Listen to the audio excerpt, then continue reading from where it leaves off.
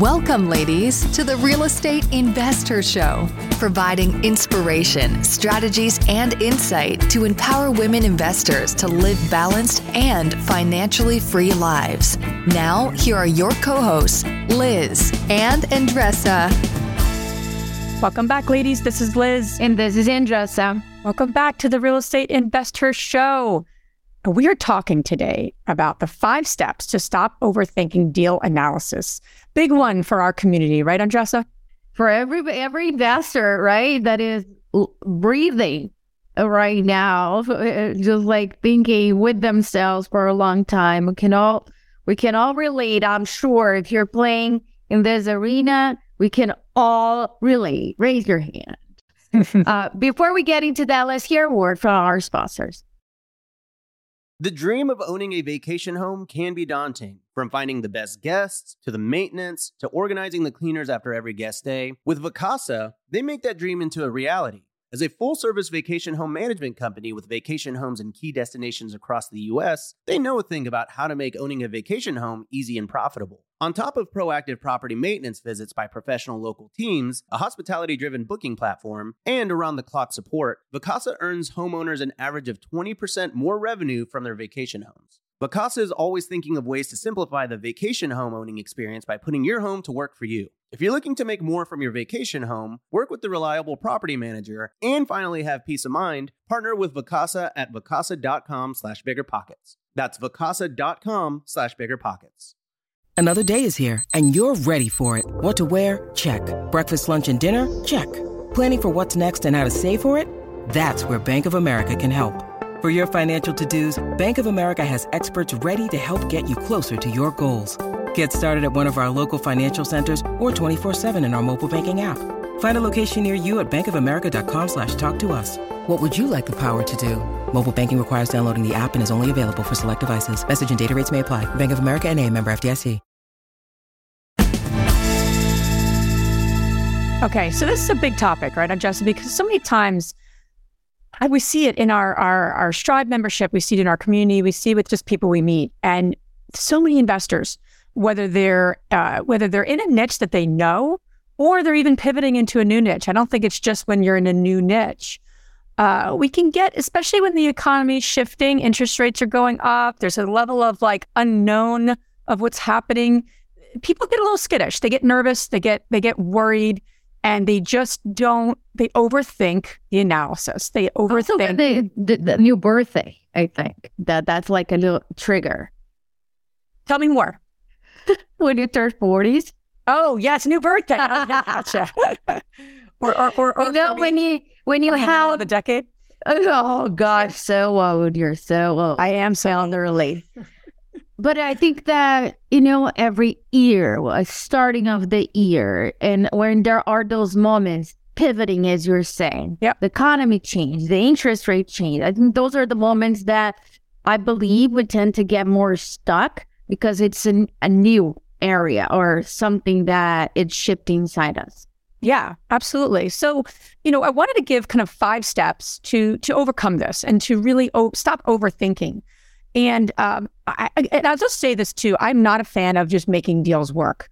You know, if the numbers don't pan out, you shouldn't just do a deal or get into a project because you're anxious to buy a property, you know, and so I'm not a big fan of losing cash flow. I'm not a big fan of just going all in on appreciation, just not my particular philosophy. I haven't invested that way over the years. So I'll just give that preface, if you will, as we jump in. Because that's helpful to know, right? Because so many different people have different philosophies. So first one I want to jump into is knowing the market inside and out. I think often people and will overthink a deal because they just don't, let's not worry about the deal yet. They actually don't know the market very well. And when you have confidence in a market and you can look back what's happened in the market in the past, when there's been course corrections or different the recessions that have happened in the past, what has happened in the past, what will happen in the future, what's going on in the market, what the rental growth is, population growth, all the important things that's indicative to assessing a market. I think that's number one, because you can really overthink an actual deal if you don't have confidence in the market, or you actually know the market, like really, you're never going to be able to like control a market, of course. You can only participate in it. However, you need to have confidence in it. And the way to have confidence in it is to know it and to research it, talk to people who do also know more than you, have really strong people on your team. Jess and I are going soon to look at properties in Florida for an exciting project. And by no means are we going to be the experts for that market, but we're going to be meeting two people who are experts. And that's really important. So that's number one. I'll also say in there, and we recorded a Minisode a few weeks back, but on supply and demand, really getting a sense of that, knowing what's going on with new construction. Is there too much supply? Is there too much demand? And what does that look like? And just really getting a sense of that market in inside and out. So that's number one. Number two, do you know the asset class inside and out? So again, I'm not talking about the deal yet. Number two is, do you actually know the asset class inside and out? And who actually is renting that asset class. So for example, if you're looking to buy a multifamily in a particular market, obviously knowing the market secondarily is knowing that asset class. What's happening in the multifamily space in that market, and size matters. If you're looking at a 10 unit, if you're looking at a 50 unit, or you're looking at a 100 unit, the people renting in different size multifamilies are looking for different amenities. Do you know that? Do you know what amenities are looked at favorably or are musts in your market? All those things really are important. And you don't just off the whim, multifamily, people want to rent a multifamily in this neighborhood. Don't know that unless you know the actual appetite, if you will, and the customer base for your particular asset class. If you're looking for commercial, huge opportunities right now in commercial, right? Converting commercial to residential, huge opportunities. What does that look like in the market you are navigating and understanding? So that's number two, is really knowing the asset class inside and out, the demand for the asset class, what the low, medium, and high rental framework is for that asset class. Knowing all of it is really, really critical. Number three, and I'll just say a quick tip there. When you talk to commercial brokers and they really know multifamily, the multifamily brokers don't often know retail as well as someone who specializes in retail. What I've found with commercial brokers is they specialize. So if you meet a broker who really knows a lot about all the different commercial sort of niches, I would run, because I haven't met a broker who is that seasoned that they know retail as much as they know industrial, as they know as much as multifamily. And commercial's not all created equal. So just want to mention that. Sometimes I hear commercial brokers, I'm dabbling it all, I know it all. That's, problematic. Number three, do you know the deal itself? Now let's get to the deal, right? Because the actual property, the actual project itself. Have you run your numbers? Have you run your numbers conservatively? Have you run your numbers basis of the interest rates changing? So knowing what's happening in the economy, knowing what the numbers are, it's not to be scared of anything, but have you talked to the lenders that you're potentially going to be working with, whether they're private lenders, whether they're institutional lenders? Are you talking to them of what's going on now? No one has a crystal ball, but it's really helpful to know, put conservatively what would happen in 6 months or a year, and then bake your numbers that way. So it's not to fear the unknown, but to really to manage it and to prepare for it, versus being kind of like, not able to make a move. So that's really critical, I think, to talk to lenders, talk to private lenders, talk to the institutional lenders, talk to, running your numbers. Have all more seasoned and more successful and more experienced investors look at your numbers. The chances of, especially if it's a new niche, there's no way that I would buy a vacation rental right now and not have someone who has done vacation rentals in the size that I'm looking at, look over my numbers. I have a short list of people I'd run those by. There's no question I would do that. Why would I not? So you need to have that same tribe together to make sure you're running that by people. I'll also say this, it really helps to have plan A, plan B, right? Like, you're going in with this plan. Okay, what happens if things change?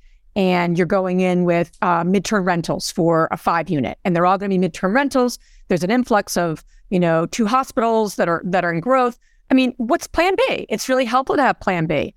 If a vacation rental doesn't work out and people are not vacationing there, what would that look like if you were able to do a long-term rental? Would that even work? Would it cover would you be able to cover your mortgage, or would it be so upside down that it just wouldn't work? I think really going down the hole of, not the hole, but it's almost like a rabbit hole of, the deal itself, plan A, plan B, and not to overthink it, because that's what we're talking about not doing on Minisode, but to just be mindful and say there are multiple plans. So that's number 3. Number 4, I don't know if you want to jump in, if there's anything I'm missing on Justin to add, but I'll keep rolling if not. I just want to give you a chance. Okay. Number 4 is mitigating the risks. So in any economy, in any whether it's whatever's happening in the economy, in determining purchase, no purchase, you're going to basically look at the risks, because there are risks to purchasing the property and the project itself. So what are those risks? The risks could include something around the market. The risks actually include all 3 of those things: the market, the asset class, and the property.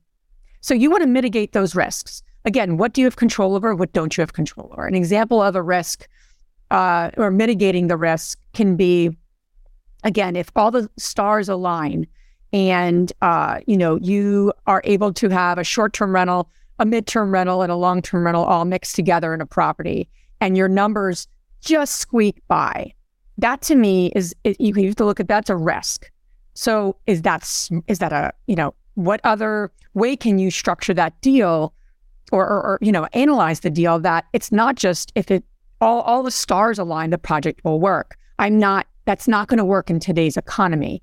If literally every star aligns and it's kind of like you have 100% occupancy, nothing shifts in your underwriting, the project will work. To me, that's not mitigating risk. And it's also not just a smart move in today's economy. So how do you mitigate the risk of, the team itself? There's a risk when you out of state, when you're managing something out of state. That's one of the biggest risks. You're not there if that's something that you'd be dealing with. How do you mitigate it? Well, building a team, going down there, so whatever is in your way of like a risk, how do you mitigate that? How do you lessen it? How do you move through it? And how do you assess, is this enough of a risk for me to take, right? Because we all have different risks tolerance. And also, recession and we're in a recession. It's going to get better. It's going to get worse. Interest rates are going to go higher. Interest rates are going to go lower. I've heard both recently in the last couple of weeks. So again, how do you mitigate that? And really to be able to just not rely on yourself. Got to get the right team in place and not rely on yourself. Number 5 is this. Ask the question. And on Justin, I love this game. It's called What's the Worst Thing That Can Happen game. And it's just a fun game in the sense of, it's not just a game, but it's a literally worst case scenario. When you're overthinking and overanalyzing anything in your life, let alone whether to pull the trigger on purchasing a property, right? An investment property, big deal, right? Whether it's your first or your 10th or your 100th, it's still, there's a level of risk, there's a level of trepidation always that comes into signing the dotted line.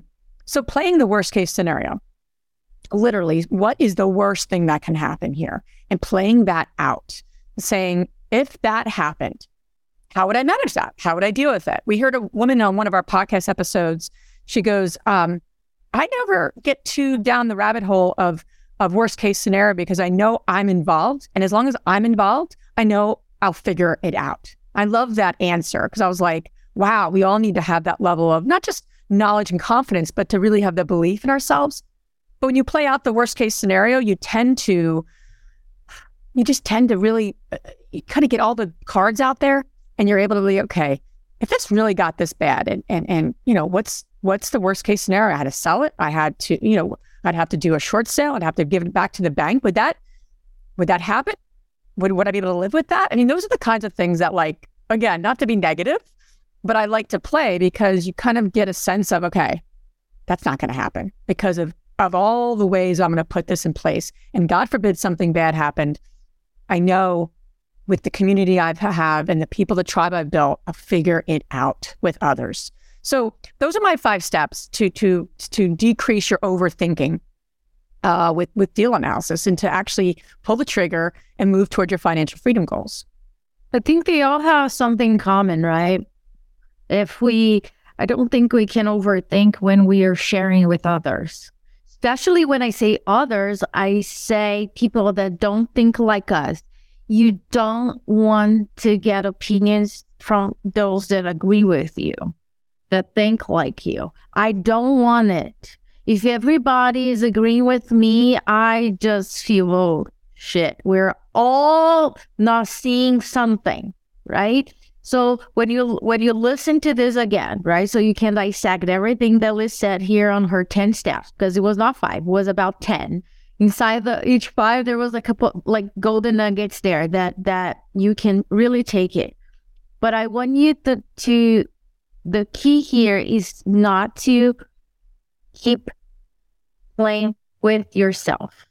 Real estate, it's not a solo game, and you want to start talking to people that disagree with you, either in a good way or bad way, and it's all information, right? You're not there to debate, but it's information that you're gonna use it or not in your analysis. And I think it's all good, but if you're doing it by yourself and not sharing it, that is an easy and great recipe for overthinking and getting stuck. So that's all here for you. Let us know what you got out of this episode. Let us know the steps that you're taking. If you have any other recommendations for our community, please tag us here on our Facebook group and let us know.